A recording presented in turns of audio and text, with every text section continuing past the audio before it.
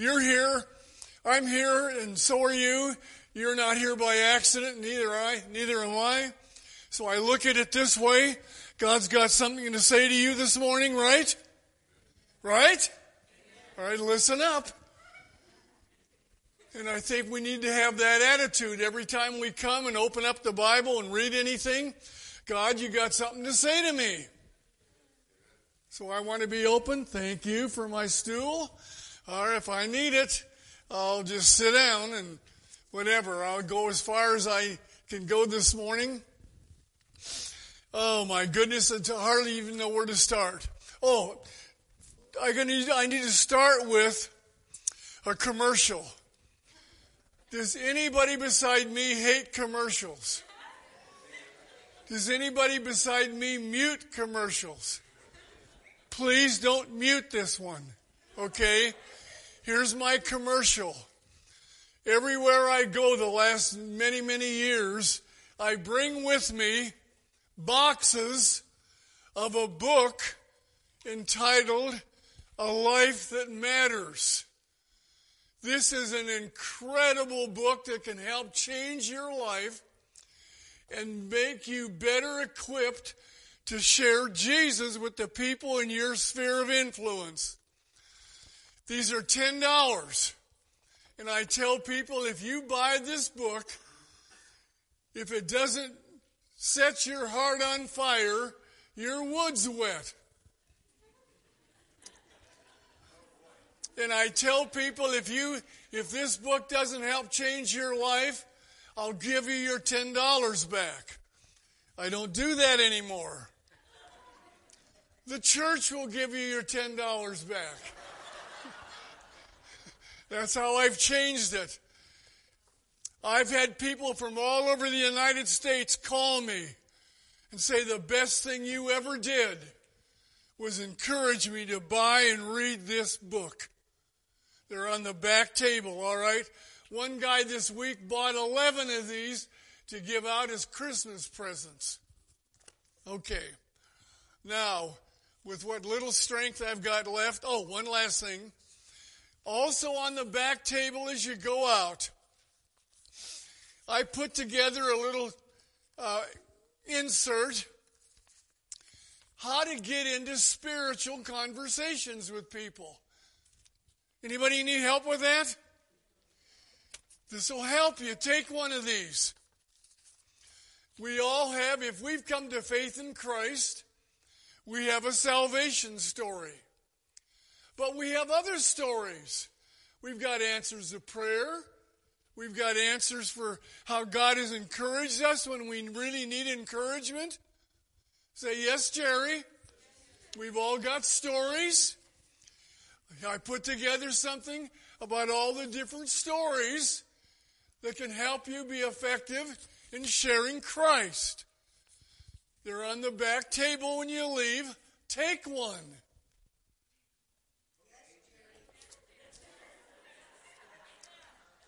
I'm going to have someone go out and check the cars when you leave. If they don't see this book and one of these,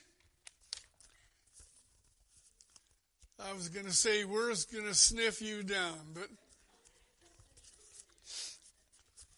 we started this morning. The first song we sang this morning, what was it? What? Change my heart, oh God. Because isn't that the bottom line? It's a heart issue.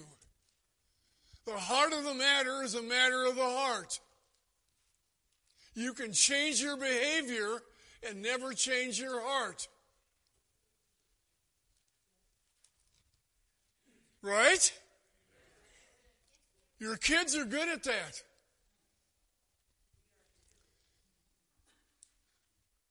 I've learned that. There's a lot of things you learn when you raise 3 boys.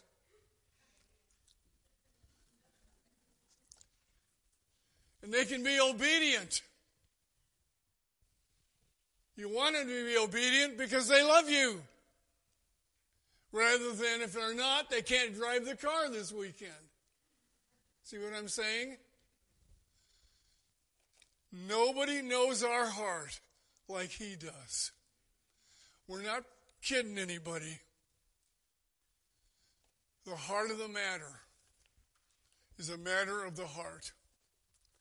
Now, what I've been doing the last 26 years, driving all over the western part of the United States, trying to help and encourage people to get out of the salt shaker and into the world and make a difference. Some of you have heard me say this before. The man that wrote this book, every day when his kids went to school and they walked out the door to go to the school bus, he'd yell at them, "Go mad." Every day. One day a neighbor came over and said, "You know, it bothers me. I've heard you yelling at your kids. Go mad." And the guy said, "Well, my kids know what I mean. M-A-D. Make a difference. Every day I walk onto my door, help me, Lord, to make a difference." So say that to your husband when he goes off to work. Maybe he's mad already, but you know what I'm saying. Say that to your kids. Maybe they're mad already, but maybe they'll learn a whole new thing. Go mad, you guys. I went to a high school of almost 3,000 kids. Not one kid ever brought up Jesus to me.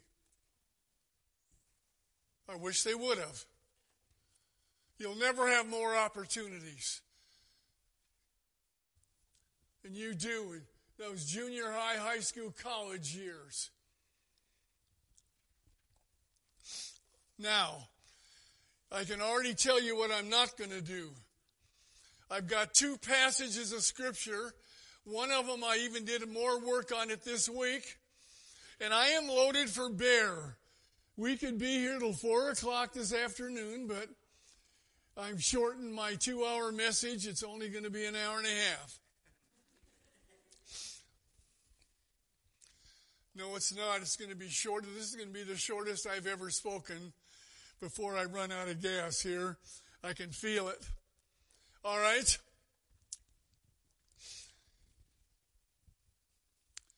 Before Jesus went back to heaven, what's the last thing he said?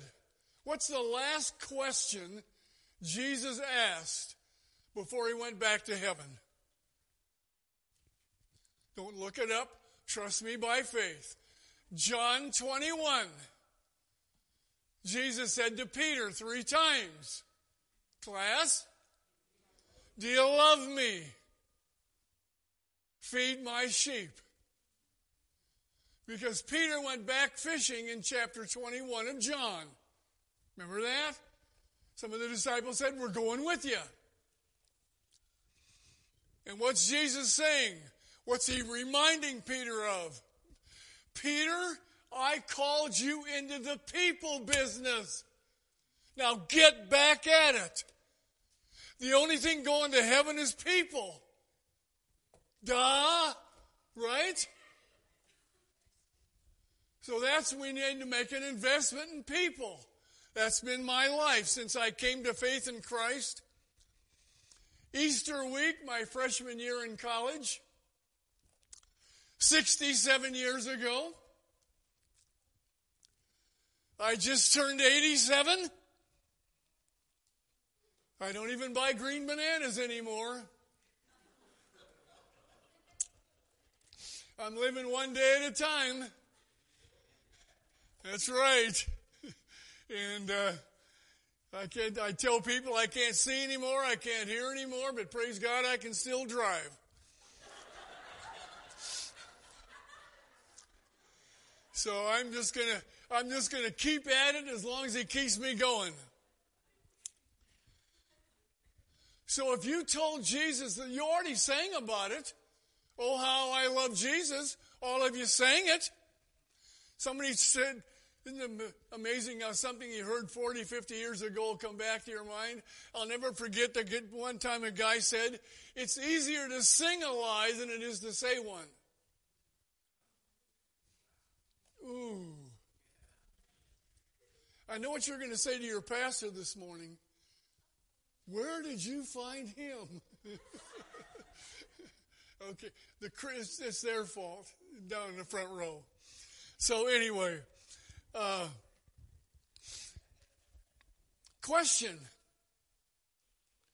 If you told Jesus this morning you love him, do you think he's impressed? Ooh, wait a minute. Jesus, I love you. Is he impressed? He is. Where did I put this? When I share his passion and partner in his mission, he knows I love him. Did you get that? Do you know what the greatest joy in the Christian life is? Well, I'll tell you mine, and then you can I wish you could tell me yours. What's the greatest joy in the Christian life? Another sermon? Another Bible study? Another whatever? No. The greatest joy in the Christian life is knowing I've made an eternal difference in someone's life. I can give you this right up to date. I just flew home from Phoenix. They canceled my flight when I got to the airport. So instead of coming home in 2 hours, it took me 12 hours to get home. And 3 changes of flights times. Jesus fouled up my whole day.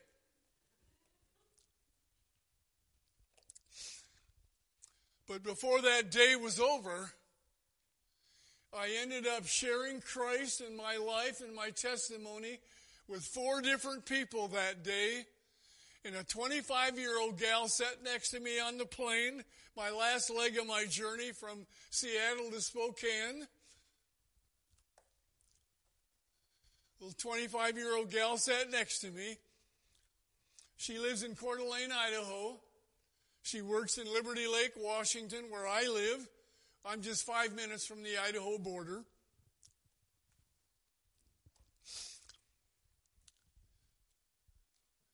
And before the day with that Sunday, a week ago Sunday, I invited her to go to church where I go when I'm not preaching somewhere. She met me there. We had a coffee and a roll after church. And I shared how I came to Christ. She realized that was a need in her life.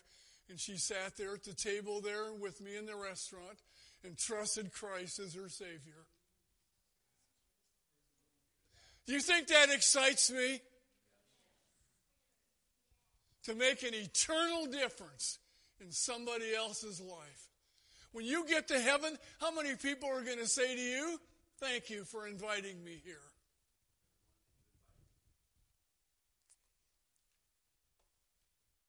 Now look at me and tell me you still love me. I'm not through yet. This is where we live. And I've spent my life helping people with this part of their walk with God. I'm going to do this till the day I drop. And it's getting close. I'm sniffing glory now.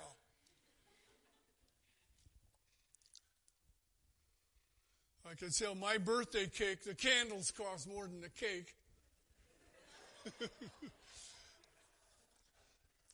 All right. I've got 2 passages of Scripture for you. I don't think I'm going to get to the second one because I've done some extra work on that. And if your pastor gets brave enough to invite me back, I'll give you the second half of what we're doing this morning. I know what some of you are thinking. Don't say it. All right. Go quickly with me to Matthew chapter 9. Oh, I tell you, I can't tell you how God has used these 2 passages of Scripture in my life. It's just thrilling for me. All right, I'm reading now. Listen up. Matthew 9, I'm on the last 4 verses of the chapter. Jesus went through all the towns and the villages, teaching in the synagogues and preaching the good news of the kingdom and healing every disease and sickness. Now here's what I want you to get. Now listen up. When Jesus saw the crowds, he had compassion on them. Why? Because they were harassed. They were helpless. They were like sheep without a shepherd.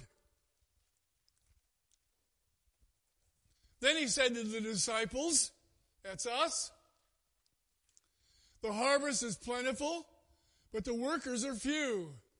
Ask, pray. It's a verb of command.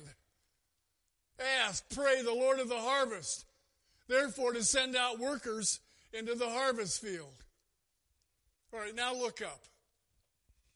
That's our passage. We know it well.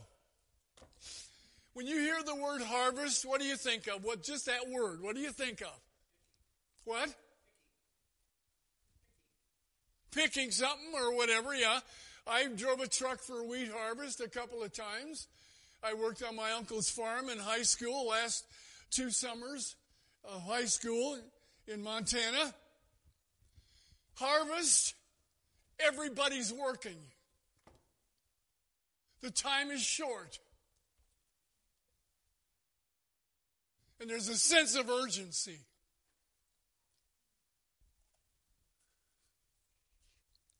Should that describe every life sitting here? Is the time short? Do you wonder if we're going to get any crazier than we are now? Time is short. All of us are working. All of us are working with a sense of urgency. Did I just describe all of you? All right. Now, how did that come about? Now, listen, I'm going to summarize this passage this way. Some of you write notes, some of you don't. Some of you, I just praying you stay awake this morning. Here's how you can summarize what I just read. Jesus is saying, I want you to see like I see. I want you to feel like I feel. And then I want you to do what I did. Now follow me. When Jesus saw the crowds,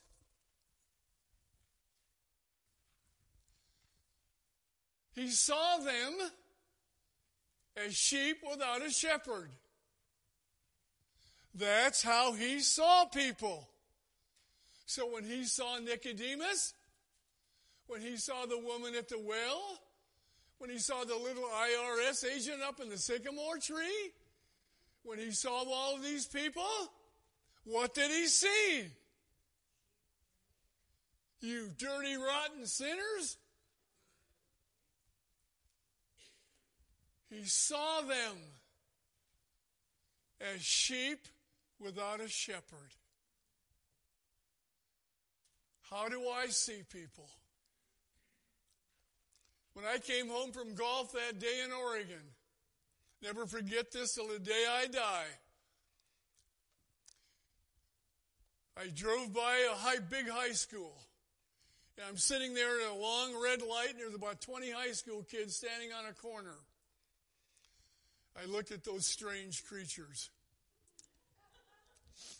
I still can't get over the kids buying clothes with holes in them. I can't get over that. Just you guys, I'm 87, okay, I'm working on it, okay. I'm working on it. The guy that lives across the pavement from me, Bob, he is covered from head, his face, his arms, his legs. He's covered with tattoos. And then when I was at the high school, watching these high school kids, one of them walked away from the group. He had a ring through his nose, It went all the way underneath his chin, through his nose, and he's eating potato chips. You know what I thought? Well, I can't tell you everything I thought, but it just hit me. Just another sheep without a shepherd. I wonder if anyone's ever going to tell that kid that somebody loved you enough to go to the cross for you. And that changed my life. I used to be Jerry. I'm just being flat out honest with you. A lot of early years of my Christian life, man, I was judgmental. Man, if they didn't fit my box, I wrote them off. And if they didn't look like I wanted them to look and smell like I wanted them to smell, man, I just wrote them off. Man, has God changed my life. Because every day of my life, I'm looking at sheep without a shepherd. The kids that sit next to you in your class, sheep without a shepherd. The all-star second baseman on my baseball team in college. I prayed for him for 3.5 years. And the night before I graduated, he trusted Christ as his Savior.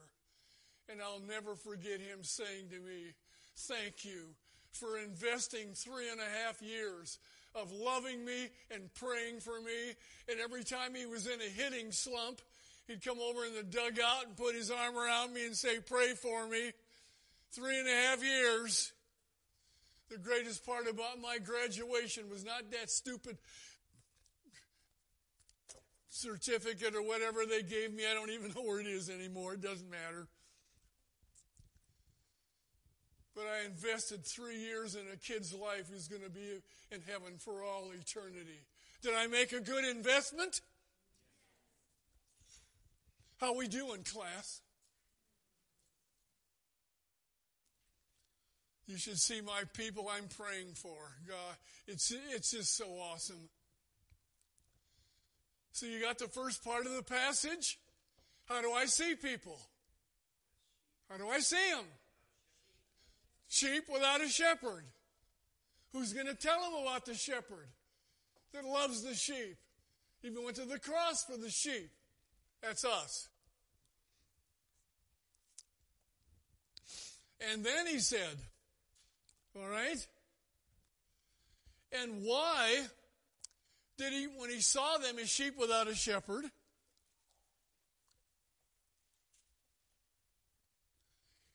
he felt compassion for them. All right, now are you following me? How do I see people? Sheep without a shepherd. How do I feel about people? Class, how do I feel about people? I'm filled with compassion. Why? Why, class? I see them helpless, hopeless, hurt. There's a lot of hurting people out there.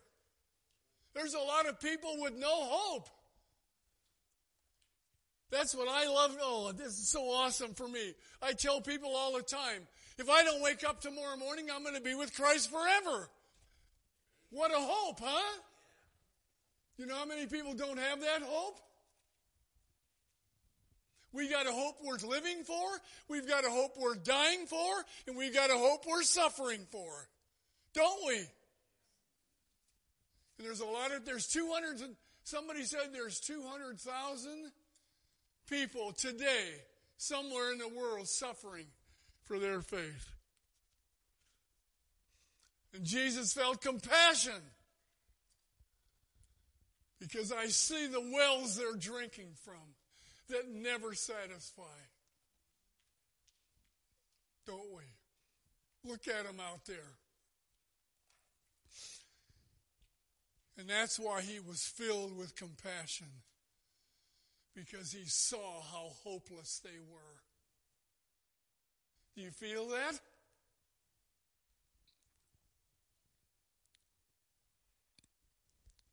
And And I know that's one reason why God is using me. I've got people that love me and pray for me every day. Do you know what I pray every day? Jesus, bring people into my life that I can touch for you today. Jesus, bring people into my life where you're already at work. They just need to get hooked up to somebody like one of us. Amen? Well, that's weak. Amen? Yeah, and there we go. We're going to get hooked up to somebody like one of us. Lord, help me poke a hole in somebody's darkness today. I love to pray that, don't you? And then watch God use me. I am basically the chaplain at my bank. I love to go into my bank. You know how the 1, 2, 3, 4 girls, the second one over, I led to Christ about 4 years ago. Now everybody in the bank knows Jerry. So now anyway, and now the manager of the bank, the last time I was in there, she's a Buddhist.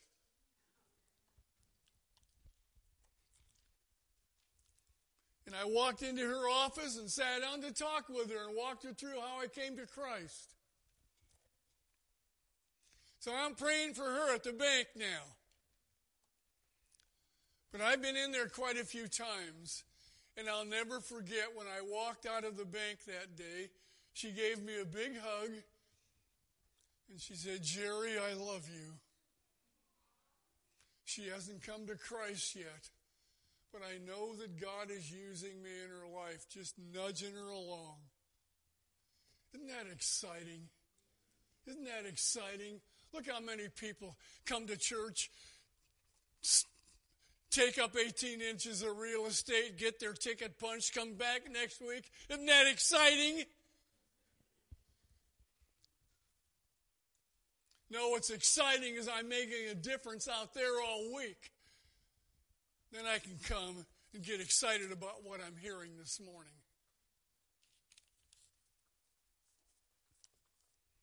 So I see people different. And I feel different. And I'm doing, and then what Jesus did. He saw them. He felt compassion. He felt them. And then he got involved in their lives and started watching God work. And then we read all these Bible stories. I love the Gospels. Anybody beside me love the Gospels. I'll bet I read part of the Gospels. I've probably read part of the Gospels, some part of them, almost every day for the last 20-some years. I love that. So here we are. And that great hope we have, that's what's I can't get over. Nothing more thrilling for me than our incredible hope. Because, you know, why fear death? Everybody's going to live forever.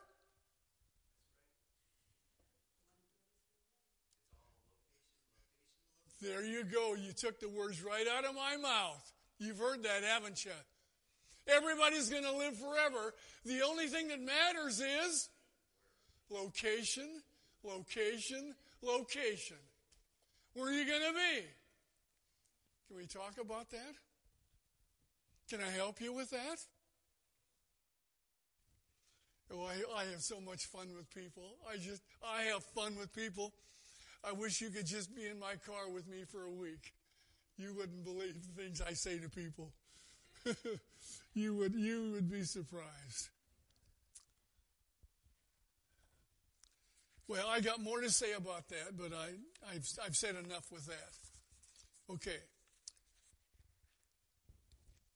At least at this part, where we are right now, look at me and say, so far, I've got that, Jerry. Good. Good. We see, we feel, we do. Just write those words on that passage. Now, you're never going to forget that passage, are you? Are you? No. Yeah, amen. See, Whoever said that, I'll come back just to listen to somebody say, I got that. All right. Here we go.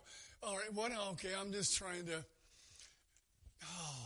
I'm an Egyptian mummy pressed for time. What? Well, I wasn't going to do this. Okay, now I am. I just changed my, if I got at least 5 more minutes, just, okay. You guys. Okay, go to Luke with me quick. Oh, I love it. Oh, I did some new work on this week. I'll never get through it. I'll do half of it at least. So, okay, just some of it. Go with me, would you please, to Luke chapter 5. Oh, I love this. Oh, I can't tell you what this passage has meant in my life. Tell me you're there. Luke 5. Just hang with me now. You're doing good, class, so far. You know what I like to tell people, if you're tired and want to slip off to sleep, that's okay. That's okay. Just come up here in the front chairs there, all these empty chairs there in front. Just come on up and lay down. That's okay. I take it as a compliment if somebody goes to sleep in my sermons. It's a compliment. You know why? I take it that if they go to sleep, they've got confidence that I'm not going to preach any bad doctrine. So they can go to sleep. Now, there's another reason why they might go to sleep, but let's not talk about that. Okay, quickly to tell me you're in Luke 5. This is a story you all know. Oh, I've got pages on this. Okay, if I look at my notes, it's not because I don't know what I'm saying. I'm trying to look to see what I'm going to leave out. Okay, well, let me read a little bit first. One day, Jesus was teaching. He was in a home in Capernaum. I've been in Capernaum twice, by the way, right on the north edge of the Sea of Galilee. In fact, my first boat ride across the Sea of Galilee, we had a tremendous storm, and people on our boat were scared spitless. Do you think Scripture came alive to me that day? There were people with small children that were crying. They really thought, the guy driving our boat thought he was going to lose all of us. All right, now, Jesus is teaching in a home in Capernaum. Pharisees and teachers of the law, underline that, you wouldn't think that's important. It's very important. Oh man, what I read about that this week, I got a whole sermon on just that phrase, so we'll squeeze that in someday. Boy, someday for me is close. Pharisees and teachers of the law.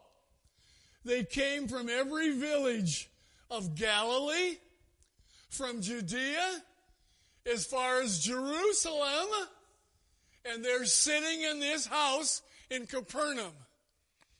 Now, you don't understand how far the religious leaders came, these scribes and Pharisees. Why? They followed everywhere Jesus went, and this was the first part of what they did. Watch it all the way through the Gospels on how many times they followed him. And every time he's teaching, they're listening. And they're listening with that critical, bitter spirit, trying to catch him in something that he's going to say that violates one of their traditions and one of the Mosaic laws. That's why they're there.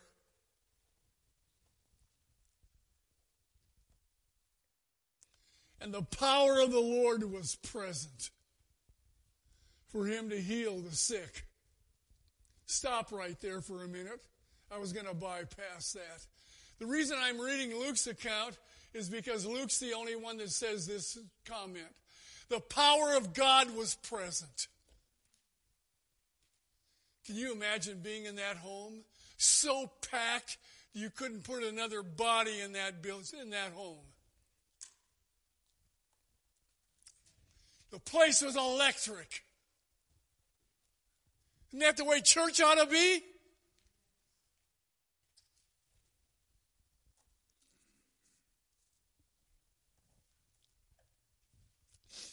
Now, watch this.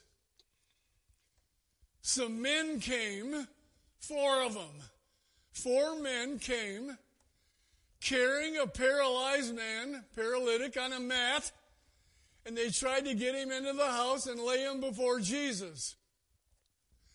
And when they couldn't find a way to get him in the house because of the crowd,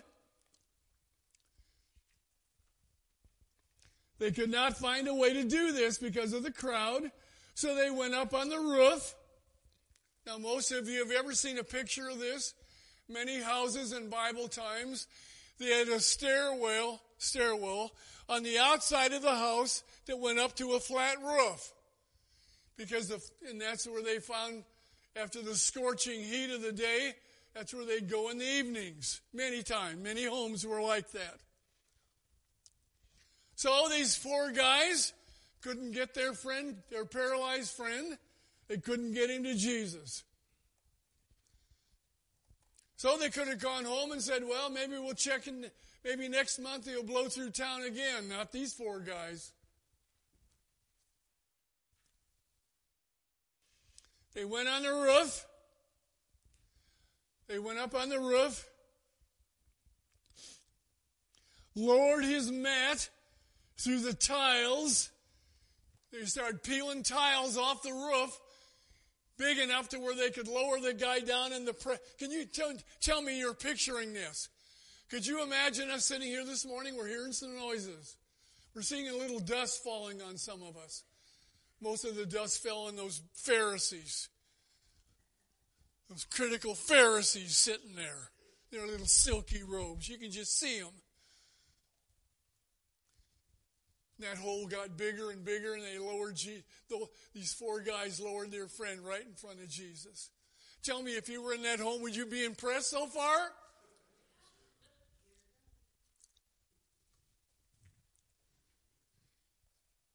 And they went up on the roof, and they lowered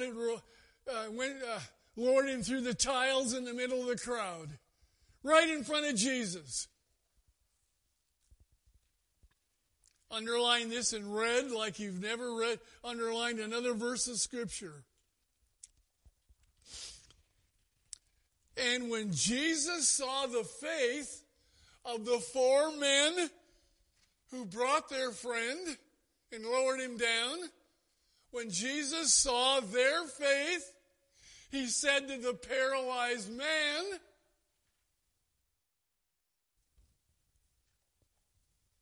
your sins are forgiven. Stop. Look up a minute. What do you think he was going to say? Our paralyzed friend, heal him. And Jesus stood there, and the first thing he said, your sins are forgiven. Why, class? The greatest need in every life is not healing. The greatest need in every life is that we're forgiven. Amen, Jerry, right?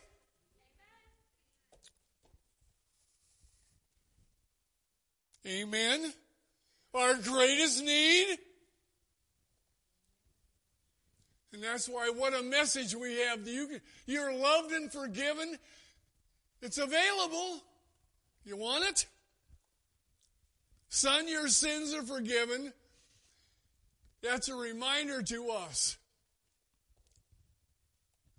that that's the greatest need in every life. We take him to the cross and what Christ has done. Don't get off on all the bunny trails. Stick with the most important.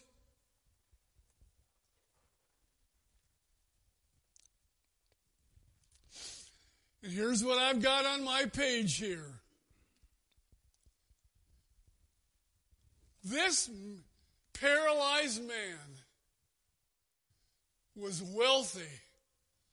You know why?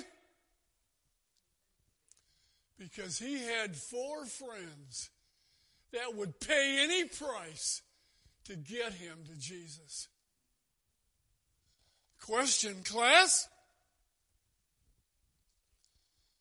You got the names of some people in your life that you'll pay any price to see them come to Christ? I prayed for my dad for 53 and a half years. And I helped him come to Christ before he died. I flew back to Maryland and did his memorial service. He left us when my twin sister and I were 4 years old. I went 65 years and only saw my dad 4 times. But I got connected with him the last few years of his life, which that was a miracle too.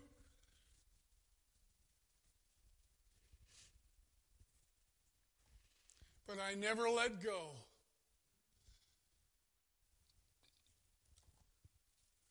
And I've got people that I dearly love. And I lower them into the presence of Jesus every day in prayer.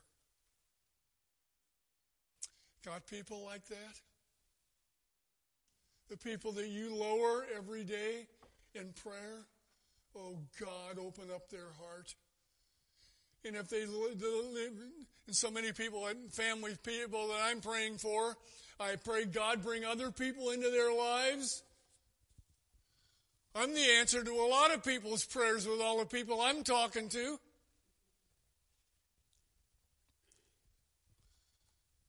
But I just can't get away from this simple concept. Lord, who are the people I love enough to lower them into the presence of Christ and pray that you'll use me and other people to help them come to faith in our Savior. And by the way, I'm not even going to charge you for this thought, but you know what I did with this prayer here? Lord, not only the people that I'm praying, God, use me in their life. God, help me to, these are the people I'm praying that you'll use my life to help them come to Jesus.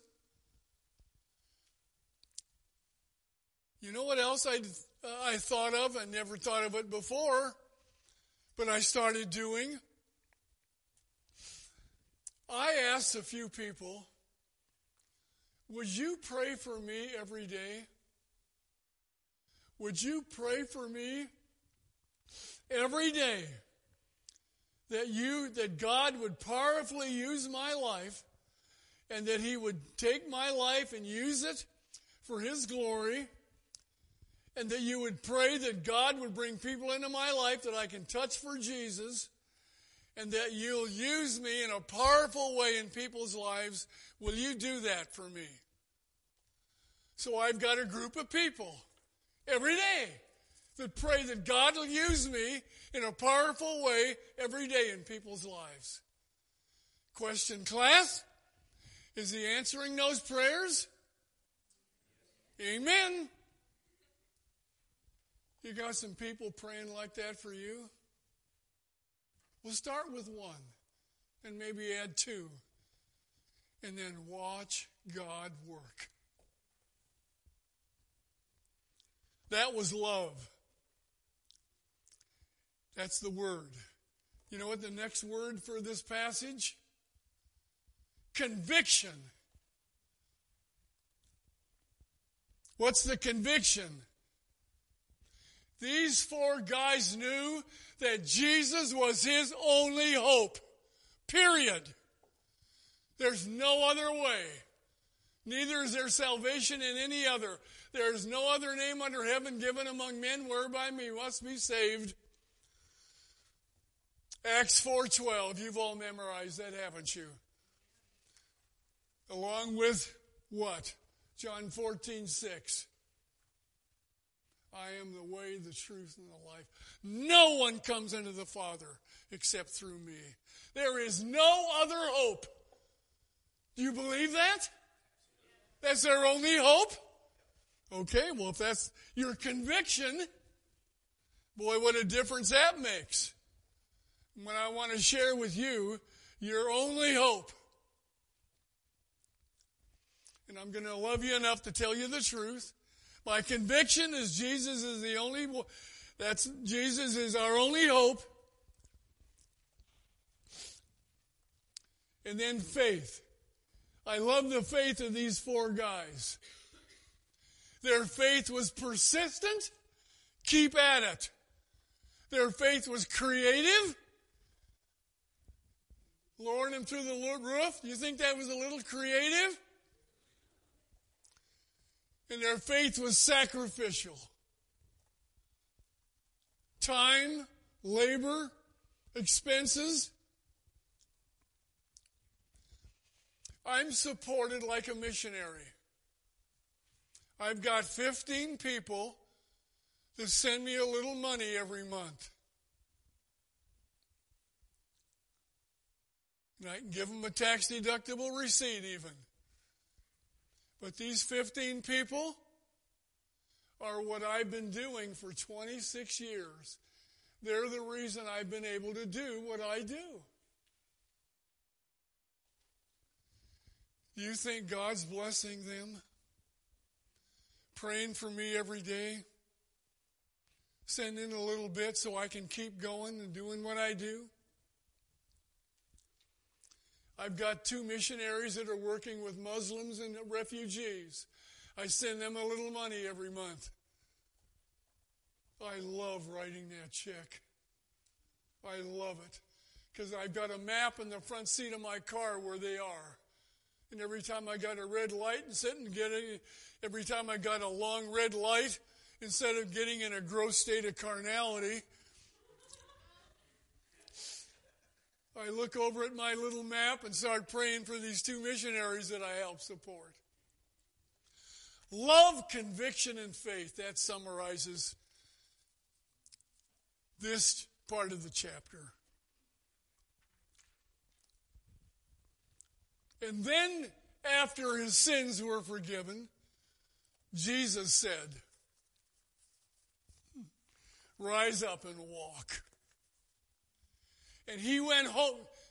He went home glorifying God. What do you think his family thought when he arrived home? Paralyzed for years. Full body strength. Every muscle in his body tuned up. What do you think they said?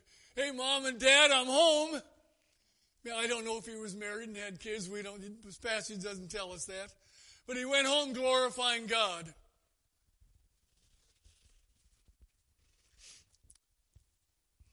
And that's what we do every day of our lives, don't we?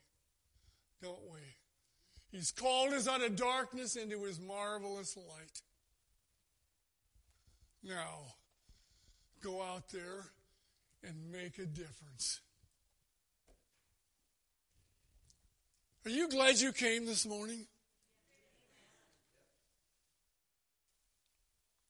Am I glad I made it to the end this morning? Thank you. Thank you. I'm serious. I made it this morning. God gave me I didn't think I was going to make 10 minutes this morning, but here I am. Now, I think if I rest this afternoon, I want to spend from 4 to 6, 2 hours tonight. I've got a bunch of other stuff I want to help you with tonight. 4 o'clock, can you make it? And we'll have a great time together. If I rest, we'll have a great time together at 4 o'clock. And I'm delighted and thrilled that you're here this morning. Now, before I pray and we have the Lord's table, question. Has every one of you sitting in this room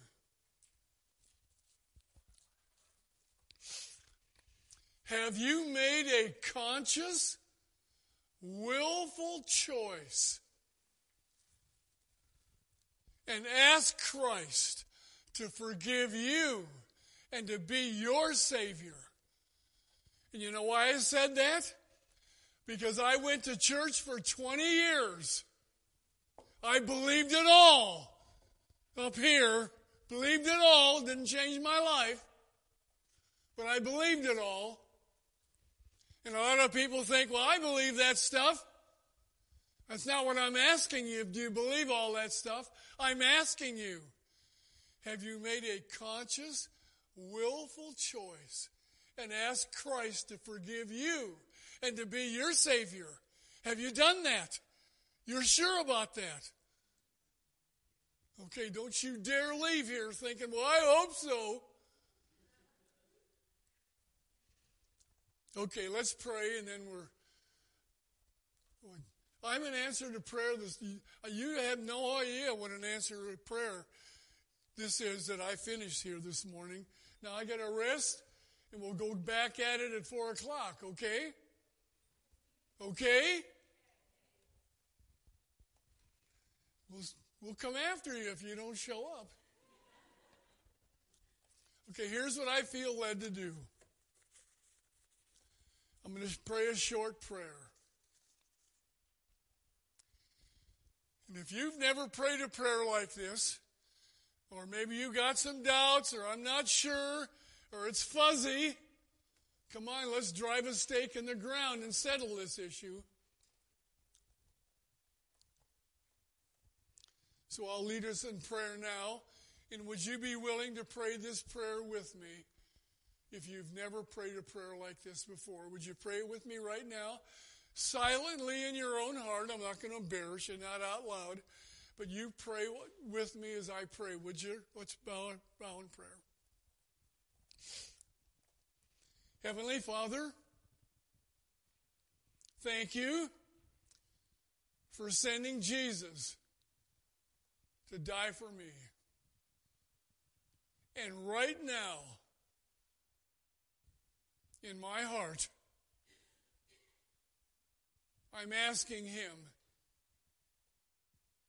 to forgive my sin and be my Savior. And guide and direct the rest of my life.